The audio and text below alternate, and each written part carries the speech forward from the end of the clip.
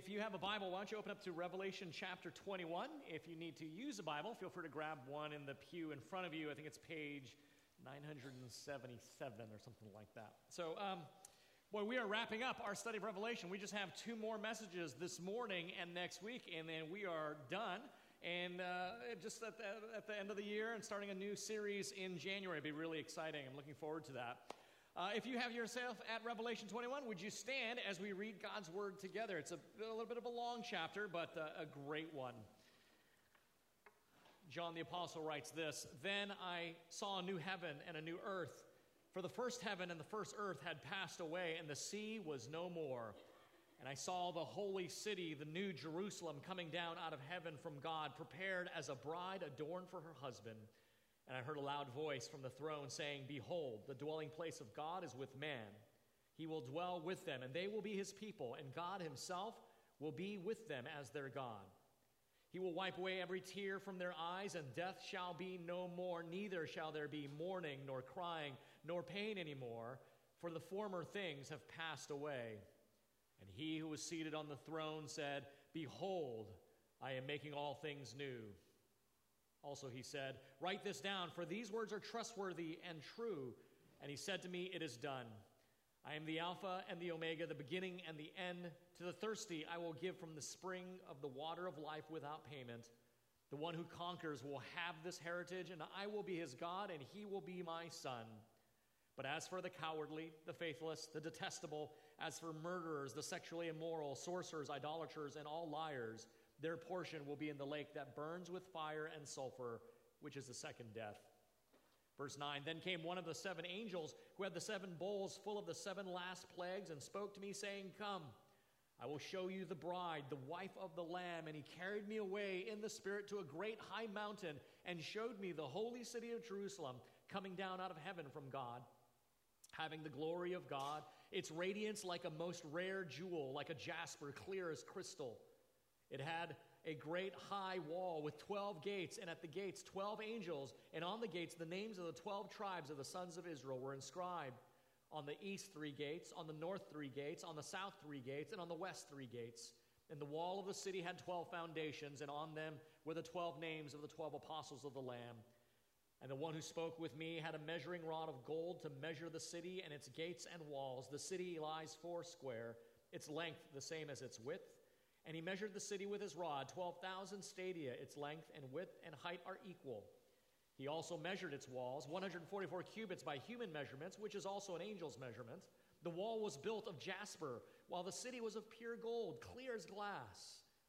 The foundations of the wall of the city were adorned with every kind of jewel. The first was jasper, the second sapphire, the third agate, the fourth emerald, the fifth onyx, the sixth carnelian, the seventh chrysolite, the eighth beryl, the ninth topaz, the 10th chrysoprase, the 11th jacinth, and the 12th amethyst.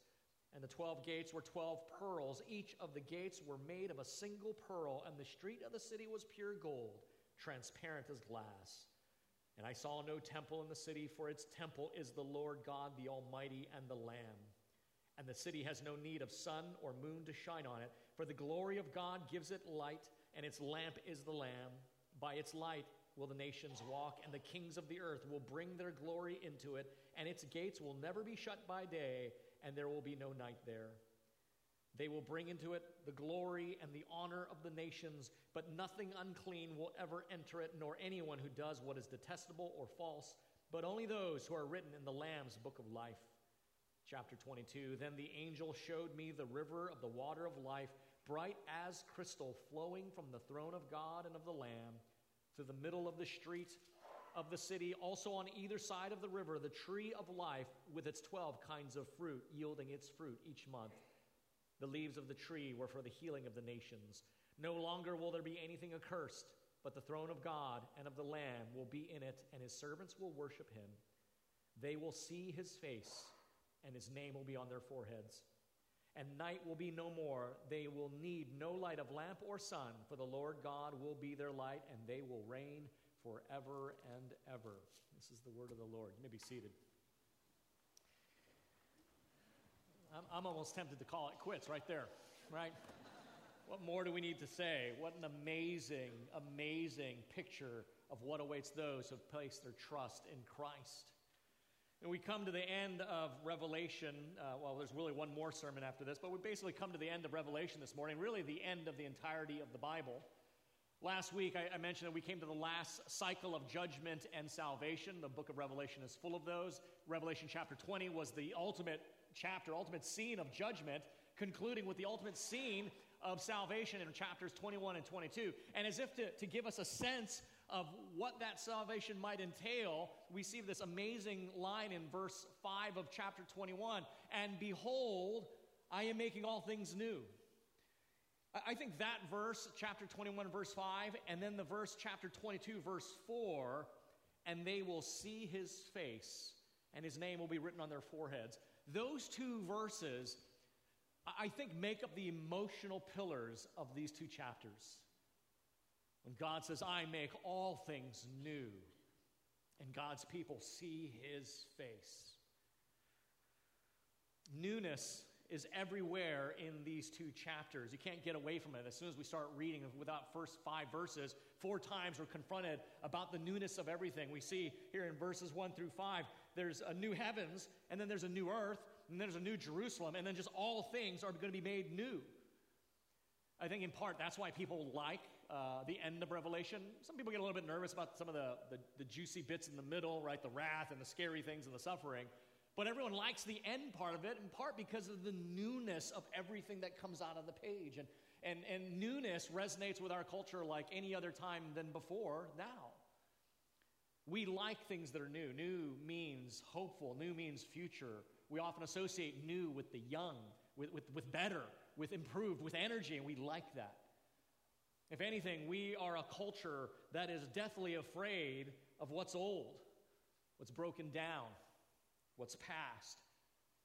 We don't want to be out of touch. We don't want to be forgotten. We don't want to be irrelevant. Celebrities, corporations, social media influencers, even many churches and pastors are stumbling over themselves to be relevant and new. By the way, we're so consumed with things having to be new, you'd think that we probably have an inborn drive for more than our passing lives will allow us. And this desire for what's new is part of, it kind of reveals ourselves to ourselves. To quote the poet Dylan Thomas, he says this, "Do not go gentle into that good night. Old age should burn and rave at close of day. Rage, rage against the dying of the light." It's a powerful poem. Many of you know it. Some of you may know it from the movie Interstellar. That was a big thing there. Some of you may know it from college. I think that poem reveals something about our desire for newness. Now, on the one hand, as you're going to see this morning, I believe our desire for newness is actually something that God has given to us. When God designed the human species, and this is going back a couple weeks when I talked about our insatiable desires, God made us with a hunger for the new. But I think in our current cultural manifestation of that, it masks a darker side that Thomas's poem gets to. We are so hungry for the new, in part because we are so afraid of the old and what it means. The temporal, the passing, the things that are faded, falling away, broken down.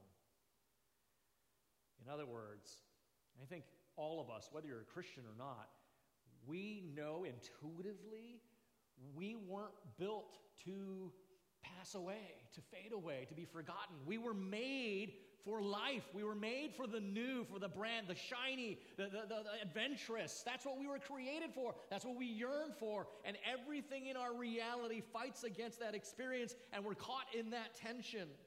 We feel deep down inside, I was made to go on. Not only that, I was made to enjoy and to be captivated and to be thrilled by the new. And yet everything in my experience, everything in the world around me is telling me otherwise.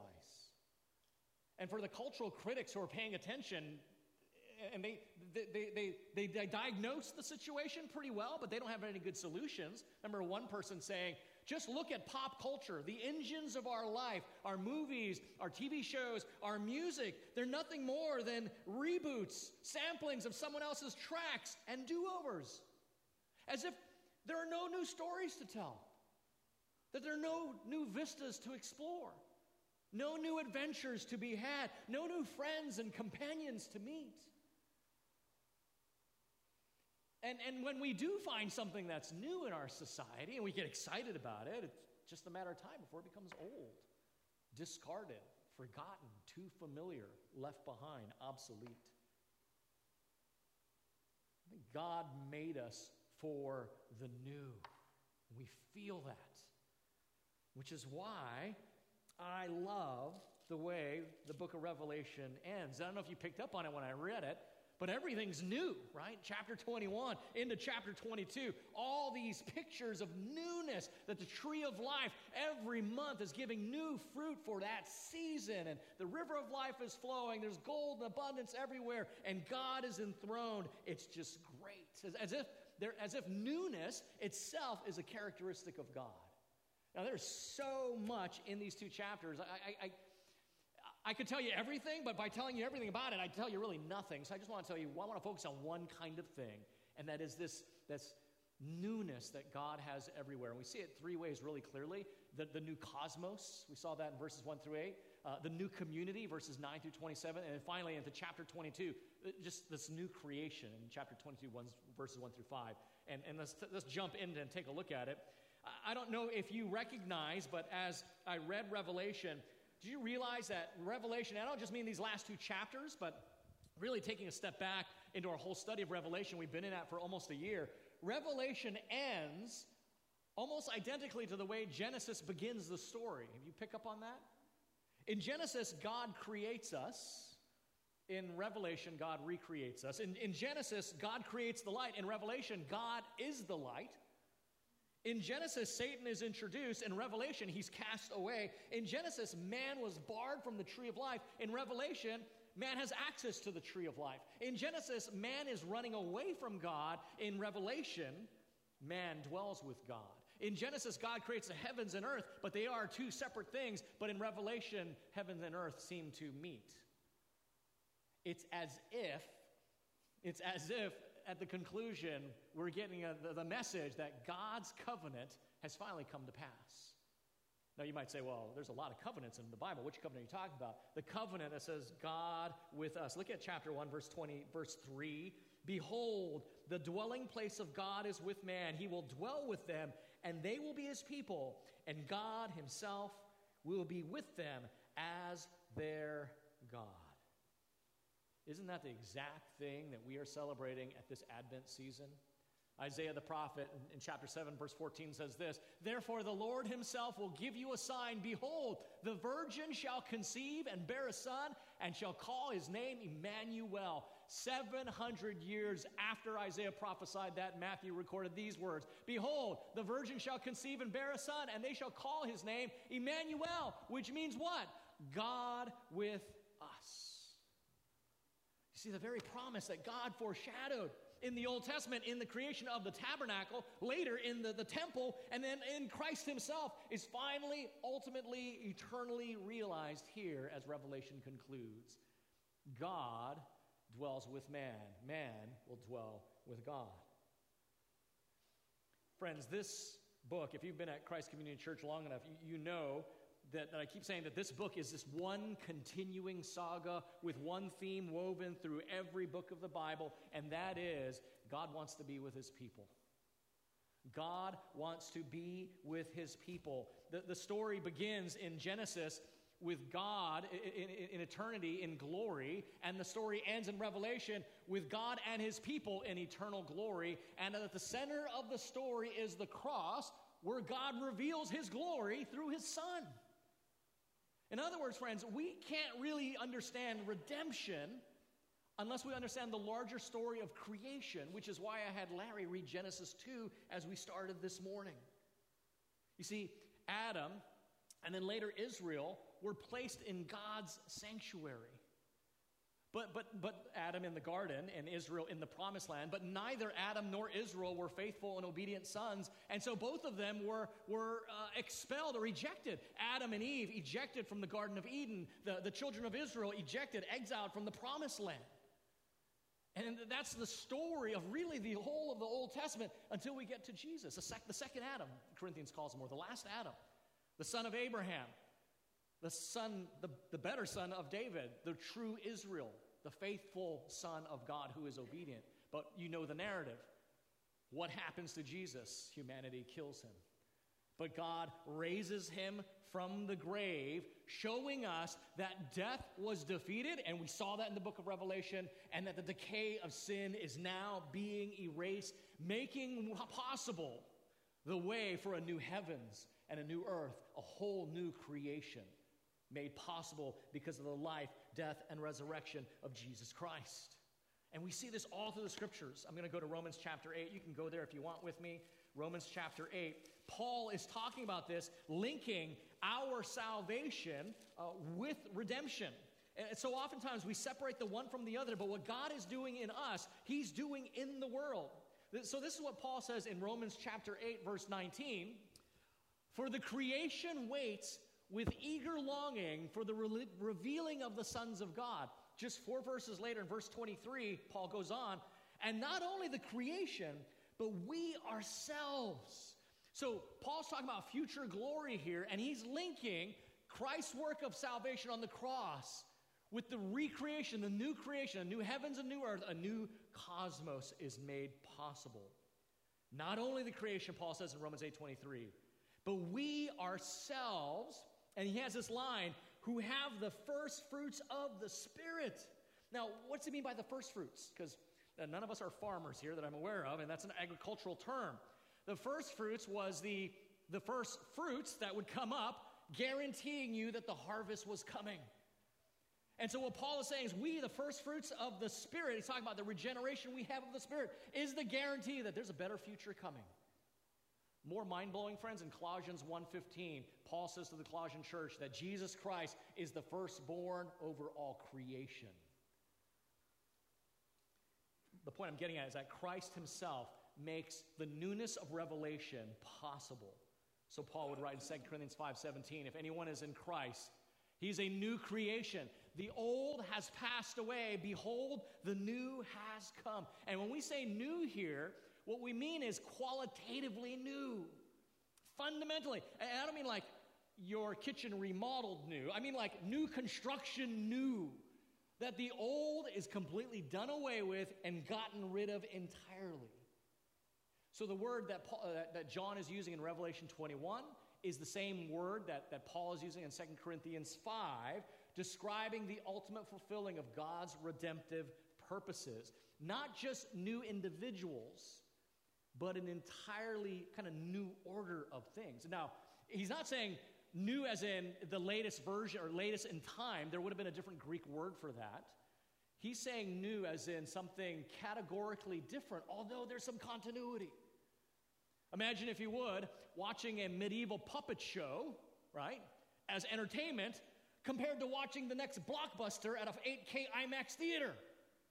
They're both entertainment, but which one would you rather be a part of, right? One is completely in orders of magnitude different than the other. Hundreds of years before Christ was born, God foretold this. Here's the prophet Isaiah again. For behold, and I want you to listen to the words because Revelation is riffing off the same theme. For behold, I create new heavens and a new earth, and the former things shall not be remembered or come into mind. The former things that the prophet's talking about, that God's talking about, is our existence. But be glad and rejoice forever in that which I create. For behold, I create, and I want you to pay attention to this, I create, because our second point is going to tap into this, I create Jerusalem to be a joy and her people to be gladness. I will rejoice in Jerusalem and be glad in my people. No more shall there be heard in the sound of, no more shall be heard in it the sound of weeping and the cry of distress. Look at Revelation 21:4. He will wipe away every tear from their eyes, and death shall be no more. Neither shall there be mourning, nor crying, nor pain for it any more, for the former things have passed away. God does not stop just at a new heavens and new earth because of the work of Christ. In fact, that's just setting up the context for what God does next, and that is this new community that we see in verses 9 through 27. Now, you might be thinking, well, what do you mean new community? Shouldn't that be a new city? Because we're talking about the New Jerusalem here, and this is where one of those areas of the book of Revelation, if you just translate this literally, you're going to crash yourself into a ditch. Because while John is saying the New Jerusalem, what he really is referring to, he's using New Jerusalem as a metaphor for the people of God. And the reason this is the case is if you take this literally, then this New Jerusalem has walls that are 1,380 miles high, okay? A bit impractical. To give you some perspective, it's 62 miles from the planet's surface to outer space. So if your walls are basically 1,400 miles, you can imagine that that's probably not going to fit on this planet, right? Our big clue, however, knowing that this is not referring to a literal city, but the people of God, is actually in the text. Look at verses 9 and 10 of Revelation 21. Then came one of the seven angels who had the seven bowls full of the seven last plagues, and he spoke to me, saying, "Come, I will show you the bride, the wife of the Lamb." Now, you know from our study that the bride of Christ, the wife of the Lamb, that's referring to God's people, right? The church. Verse 10, "And he carried me away in the Spirit to a great high mountain and showed me the holy city Jerusalem coming down out of heaven from God." And so we see right there in the text that what he's referring to are the people of God, the bride of Christ. Furthermore, for you like student types who like to study your Bible a lot, I know there's a lot of you out there like that, what are the two Old Testament books that their themes are riffing all through the book of Revelation? They both start with an E. Let's see if you're smart here. First one is, in this case, not Ecclesiastes, so that narrows it down. It would be, yep, actually, yes, that's right. That's exactly right, Daryl. I was going in order. What's the one before Ezekiel, though? Exodus, yes. Why? Because the themes of what's happening in both Exodus and Ezekiel are happening in Revelation. Remember, in Exodus, it was about God's people being oppressed, living under suffering and persecution, and God bringing his great power of judgment on the very people oppressing his people and simultaneously delivering them out of their bondage. And we saw that all through the book of Revelation, especially in the beginning and middle section, when we're talking about the tribulation and God's people struggling, being persecuted by this world, and God would bring his power, simultaneously judging the world and delivering his people. The later half of the book of Revelation riffed on the themes found in the book of Ezekiel, because what's Ezekiel about? God's people living in exile, under the pressure of living in a hostile foreign land, constantly tempted to worship other gods and be led astray, but God promises one day I'll bring you back home. And so those themes are everywhere. The last few chapters, Ezekiel, the later chapters of Ezekiel were really big. Ezekiel 38 and 39 were the big battle against Gog and Magog, and God finally wins the victory. Well, in Ezekiel 40, God takes Ezekiel onto a high mountain and shows him the temple, the new temple. Right here, we see the same thing happening after chapter 19, a great battle where God's victory is established, and God now brings John to a great high mountain and shows him a vision. But the imagery changes. It's not the temple. It is the city of Jerusalem, which is the people of God. And we've seen the imagery of a building used for a metaphor for God's people already in the book of Revelation. Remember Revelation chapter 11, when John was giving a measuring rod and was told to measure the courts and the temple, because this is the people that were supposed to be a witness for God in the tribulation. Furthermore, back to our text, if you look at all the descriptions of this city, it carries all the symbolic continuity of being God's people. Look at verse 12. These gates are inscribed with the 12 tribes of Israel. Verse 14, the foundations of the city have the name of the apostles, the 12 apostles of the Lamb. The 12 tribes of Israel, the 12 apostles, the Old Testament and New Testament, they were always representative of the people of God. And then you get into verse 16 and 17, and notice, are you recognizing those two numbers, those sets of numbers? 12,000 and 144, you should, because in chapter 7, we saw those two numbers again representing all the redeemed of God's people, the 144,000. And look at verses 18 to 20. Notice all the stones that, simply litter the city everywhere. They are the same stones that are in the chest piece of the high priest who would go before the Lord in the Holy of Holies in Exodus chapter 28, representing all the people of God on his chess piece. And finally, again, in verses 16 and 17, the exact measurements of the city is a cube, same length, same height, same width. And that's not a coincidence, because in 1 Kings chapter 6, verse 20, the Holy of Holies, where God himself dwelt, was exactly the same dimensions, width, length, and height. The point of all this being, John is not describing to us a city. He's actually describing a context. And what is that context? The new life that God is promising his people. Listen to what the Greek scholar and theologian Robert Mounce says about this. The city, Mounce believes that this is a metaphor for the people, but he's using the language that we have in the text. This city is magnificent beyond description. As the eternal dwelling place of God and his people, it is described in language that continually attempts to break free from its own limitations in order to do justice to the reality it so imperfectly describes. In other words, the human language is buckling under the weight of the symbolic beauty and glory, and it cannot sufficiently carry the image. Which makes sense, because what did Paul say in 1 Corinthians 2? As it is written, what no eye has seen, nor ear heard, nor the heart of man imagined what God has prepared for those who love him. So if these 16 verses are not describing a literal city, but the context, how do we understand that context? Well, in order to do that, friends, we have to remember, who was this book originally written to? Not 21st century Americans in South Orange County, right? But to first century people in the Mediterranean. Cities and their walls and their structures were very common to them. So what does all this imagery mean when you have a high, impossibly high, impregnable wall that by their calculations is absurdly huge? It means there is no one, there is no danger that's going to come in and invade and harm you. That you are completely safe and you are protected. You are living in an impregnable fortress, and you will never be pillaged and persecuted and ravaged again. Yet at the same time, this fortress has 12 gates. Now, they're always guarded, but these 12 gates are never closed. Well, that means there's just abundant access into this city. No matter where you're coming from, no matter who you are, whatever direction on the points of the compass, you have access to come in. You're not going to be shut out. You're going to have access to this safety and protection and this community. And best of all, in the middle of the city is God himself. So even though it's this impenetrable fortress, you have abundant access no matter who you are, where you come from. Everyone is invited to be a part of this city. The gates will never close on you. Did you notice how the city was described? I mean, we talk about that. It's a kind of cliche, right? Streets of gold. Well, this is literally where we got that from. The beauty, the affluence, the luxury describing everything. Did you notice they said these 12 gates? Now, you know how big the walls are, so I don't know how big the gates must be, but I'm imagining as big as that glass at least. Notice what it said. Made from a single pearl.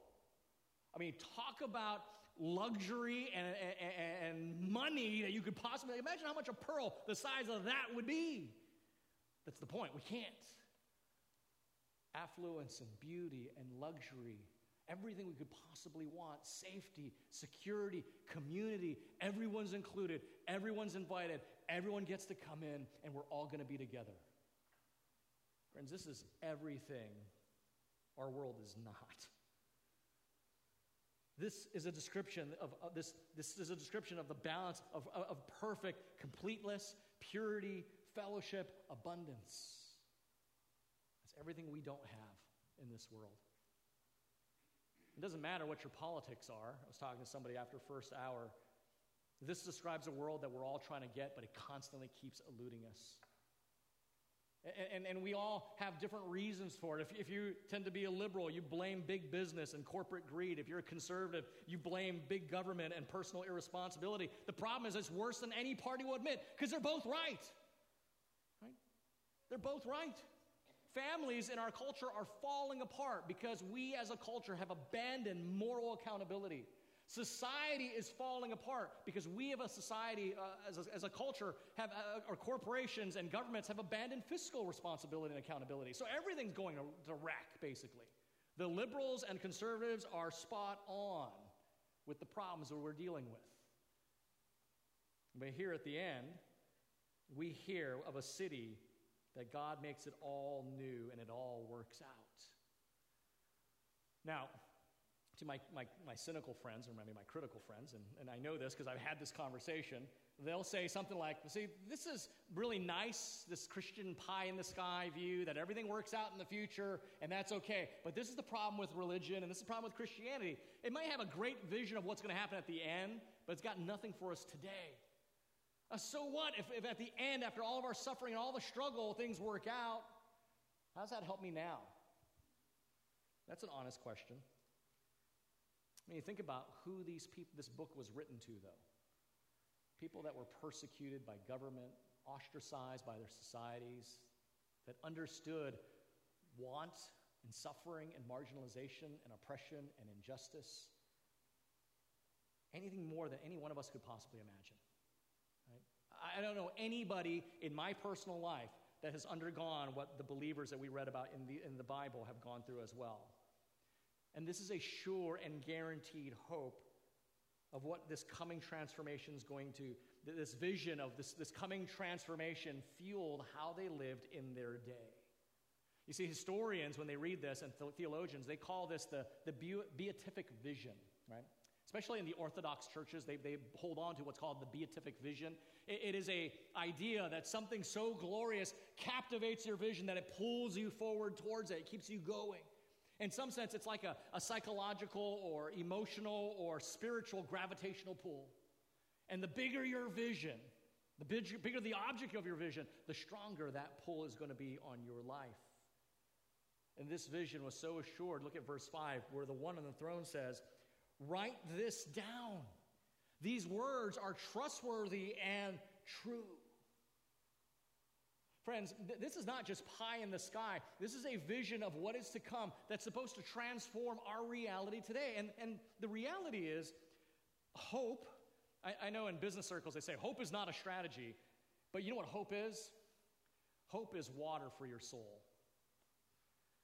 Hope is water for the soul. A couple years ago, when I was doing my doctoral work, I came across a book by a psychologist and psychiatrist by the name of Viktor Frankl. I just thought of this last night, so I didn't make it into my sermon, but so I pulled out some of my notes.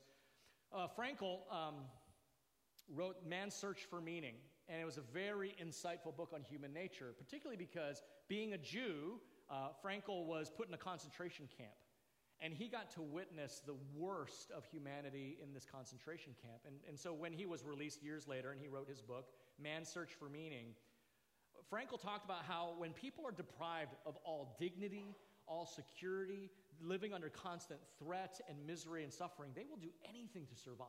It's a fascinating book on human nature.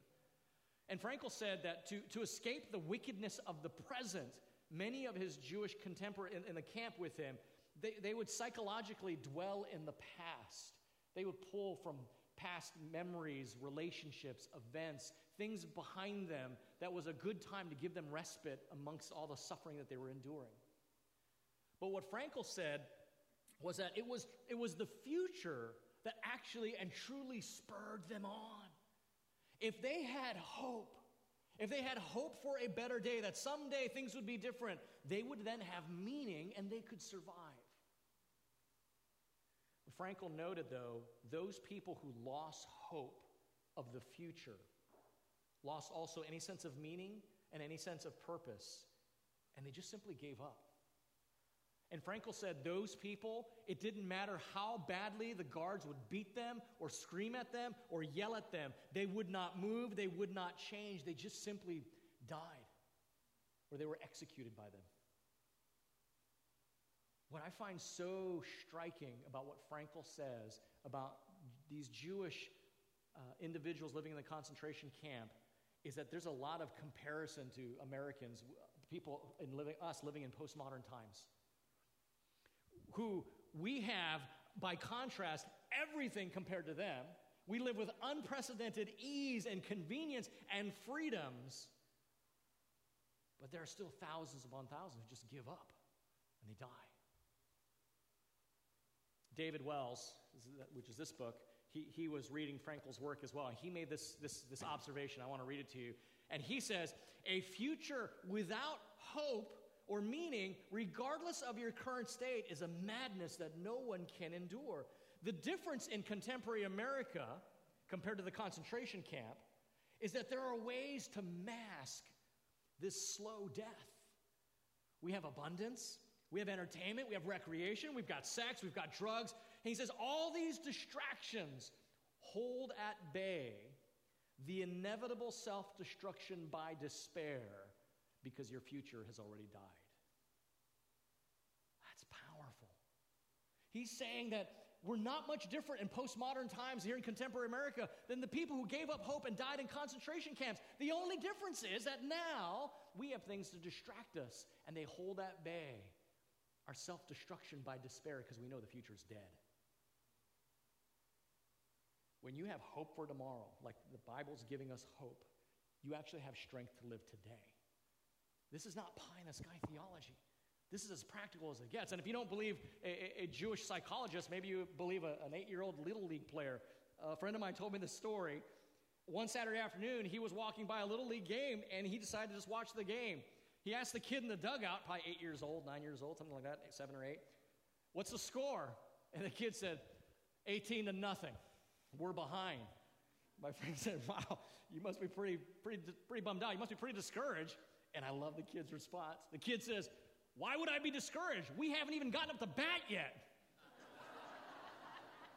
Hope is water for the soul. I mean, that kid probably didn't know much better, but that was the perfect response. Hope for the future is what gives you strength for today. So the question you have to ask yourself is, what is your hope? What is your beatific vision that's pulling you forward? And what's it based on? And this is a question you got to ask whether you're a Christian or not, because sometimes as Christians, we're not very different than those who don't have the gospel message. What is your hope? Is it just wishful thinking that life will be okay? Is it what your parents taught you, the values you got when you were younger? Is it what your peer group clings to? Now, I'm not trying to poke holes. I'm actually saying that we do need a hope. We were designed this way. The question I'm asking is, what's it rooted in? And as Christian, here's the thing, whether you're a Christian or not.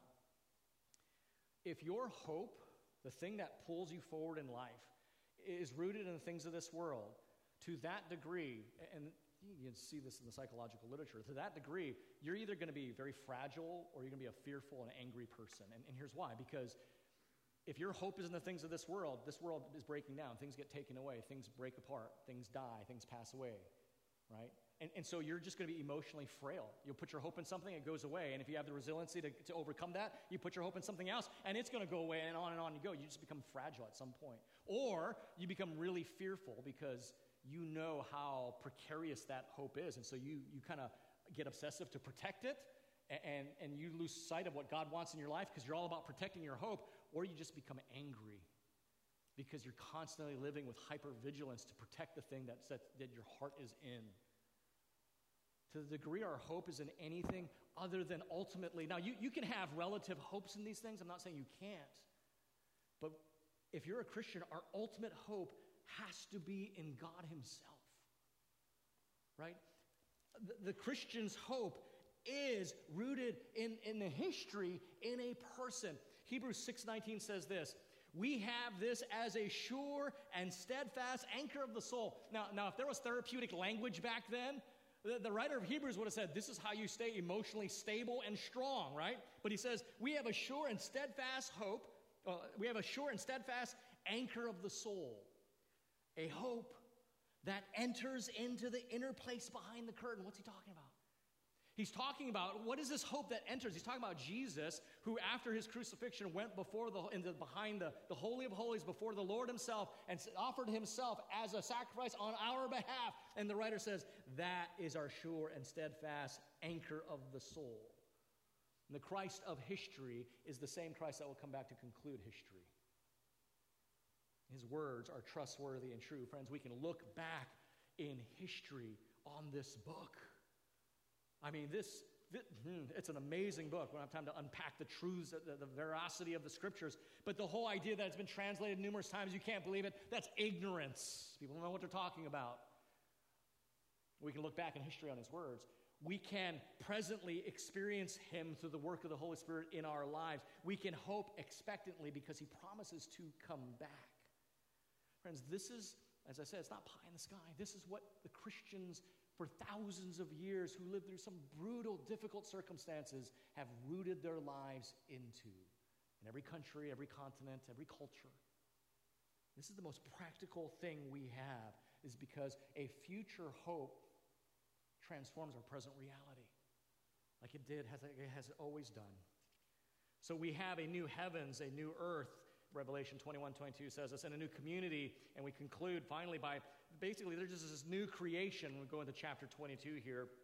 And as I said, this is kind of the emotional center of these chapters, particularly that verse, that they will see his face. That's a callback to the book of Exodus when God says to Moses, no man shall see my face and live. So Moses, I'm going to put you in the cleft of a rock, and you can see my back as I walk away.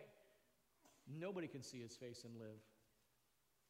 But Revelation says, we will see his face. Friends, this is the apex of the beatific vision. That we will see God, the God who makes all things new every time, forever and ever. New, new, new, for eternity. Eternity, he will surprise us. For eternity, he will thrill us. For forever, he will astound us, he will delight us, and he will captivate us forever and ever and ever. I cannot even imagine what that's like. I mean, I have ADD, right? But no, God will continually surprise me. I will never be bored. I will be continually thrilled and captivated by the one who makes all things new. My favorite verse in the Bible, Psalm 16:11.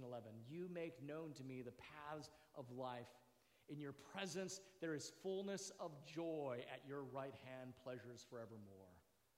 That's the God of Revelation here. Do you remember a few weeks ago when I talked about the danger of our desires and that by design, God created us to have insatiable desires? Remember, I talked about that. And I said that's why it's so important to make sure our desires are located on the right thing. Well, here is our desires' right focus, where our insatiable desires will be met by an inexhaustible fount of desire forever and ever, who makes all things new. Friends, the Bible literally is an open book inviting all of us to experience this. And to reduce Christianity, to reduce the Christian faith to a bunch of rules and do's and don'ts and moralities, and this is what we got to do, is to miss this beatific vision of beauty, delight, pleasure, and desire. Now, don't get me wrong. I'm not saying that there isn't some life change that has to happen in us as Christians. There's a ton of change that has to happen in us in Christians. But what is the draw? Is it because you want to be a rule keeper, or you're just captivated by this vision that says, I want that, I'm drawn to that? So that my obedience to God is a joy, not just something I got to do to get something.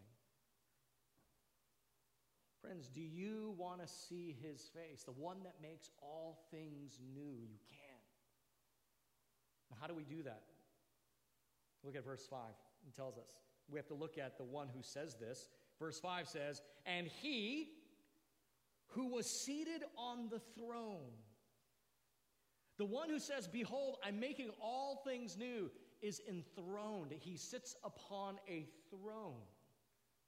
You getting what I'm saying by emphasizing throne? He's a king. He's a sovereign. Here's my point. The newness of God can flow into your life in direct proportion that you submit to his kingdom rule. That's what I'm getting at. The newness of God, that all that we've been talking about, flows into your life in direct proportion to you submitting to his kingdom rule. He is a king after all. He does have a throne. He has a kingdom. But why would you not want to trade in your petty fiefdom for his amazing kingdom? Well, why would you not want to be Christ-centered as opposed to being self-centered? Why would you want to keep joy? Why would you want to keep despair and not trade it for joy?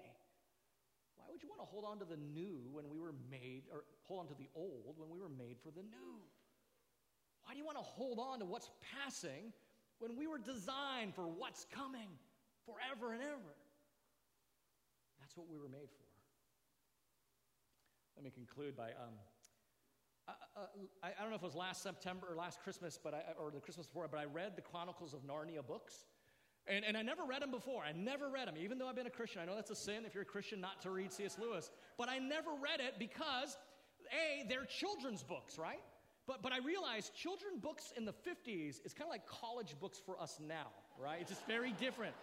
So I read all 7 books, and it was over the Christmas break, so I had some time. And they're pretty fast reads. They're engaging. And if you've never read it, I'm telling you, you should read it.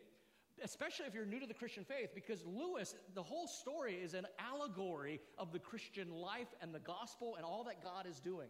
Well, in the very last book, I think it's called The Last Battle, as things are wrapping up, toward the end of this series, when all the worlds have collapsed and a new Narnia is reborn, and all those who have died have returned better than they were when they were first alive, and everything is newer, brighter, purer, sweeter, shinier than they were before, impossible as that seems. There's this scene with the Pevensey children, and if you're familiar, there's 4 kids that go through the story, and they're saddened because they think they have to return home, because in every book, Aslan pulls them into Narnia, they do their thing, and then they get sent back to the world. And so they're a bit saddened because they have to go home now. But Aslan sheds light on the fact that the railway accident at the beginning of the very last book, they thought they were in a railway accident, but then they just realized it was the magic of Narnia pulling them back into the world. Well, at the end of this book, they realized that the railway accident that they thought was just the magic pulling them back was in fact a real accident that took place. Aslan turns to them and says, "You do not look so happy as I mean you to be." Lucy, the young one, says, "We're so afraid of being sent away, Aslan, and you have sent us back into our own world so often." "No fear of that," says Aslan. "Have you not guessed?" Their hearts leapt, and a wild hope rose within them. "There was a real railway accident," said Aslan softly. "Your father and mother and all of you are, as he used to call it, in the Shadowlands. You're dead."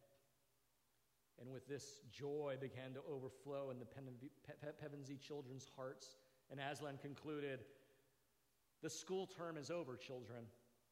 The holidays have begun. The dream is ended. This is the morning." Friends, as Revelation records the end of human history, we find that this is simply a new beginning for those who trust in Christ. Let's pray.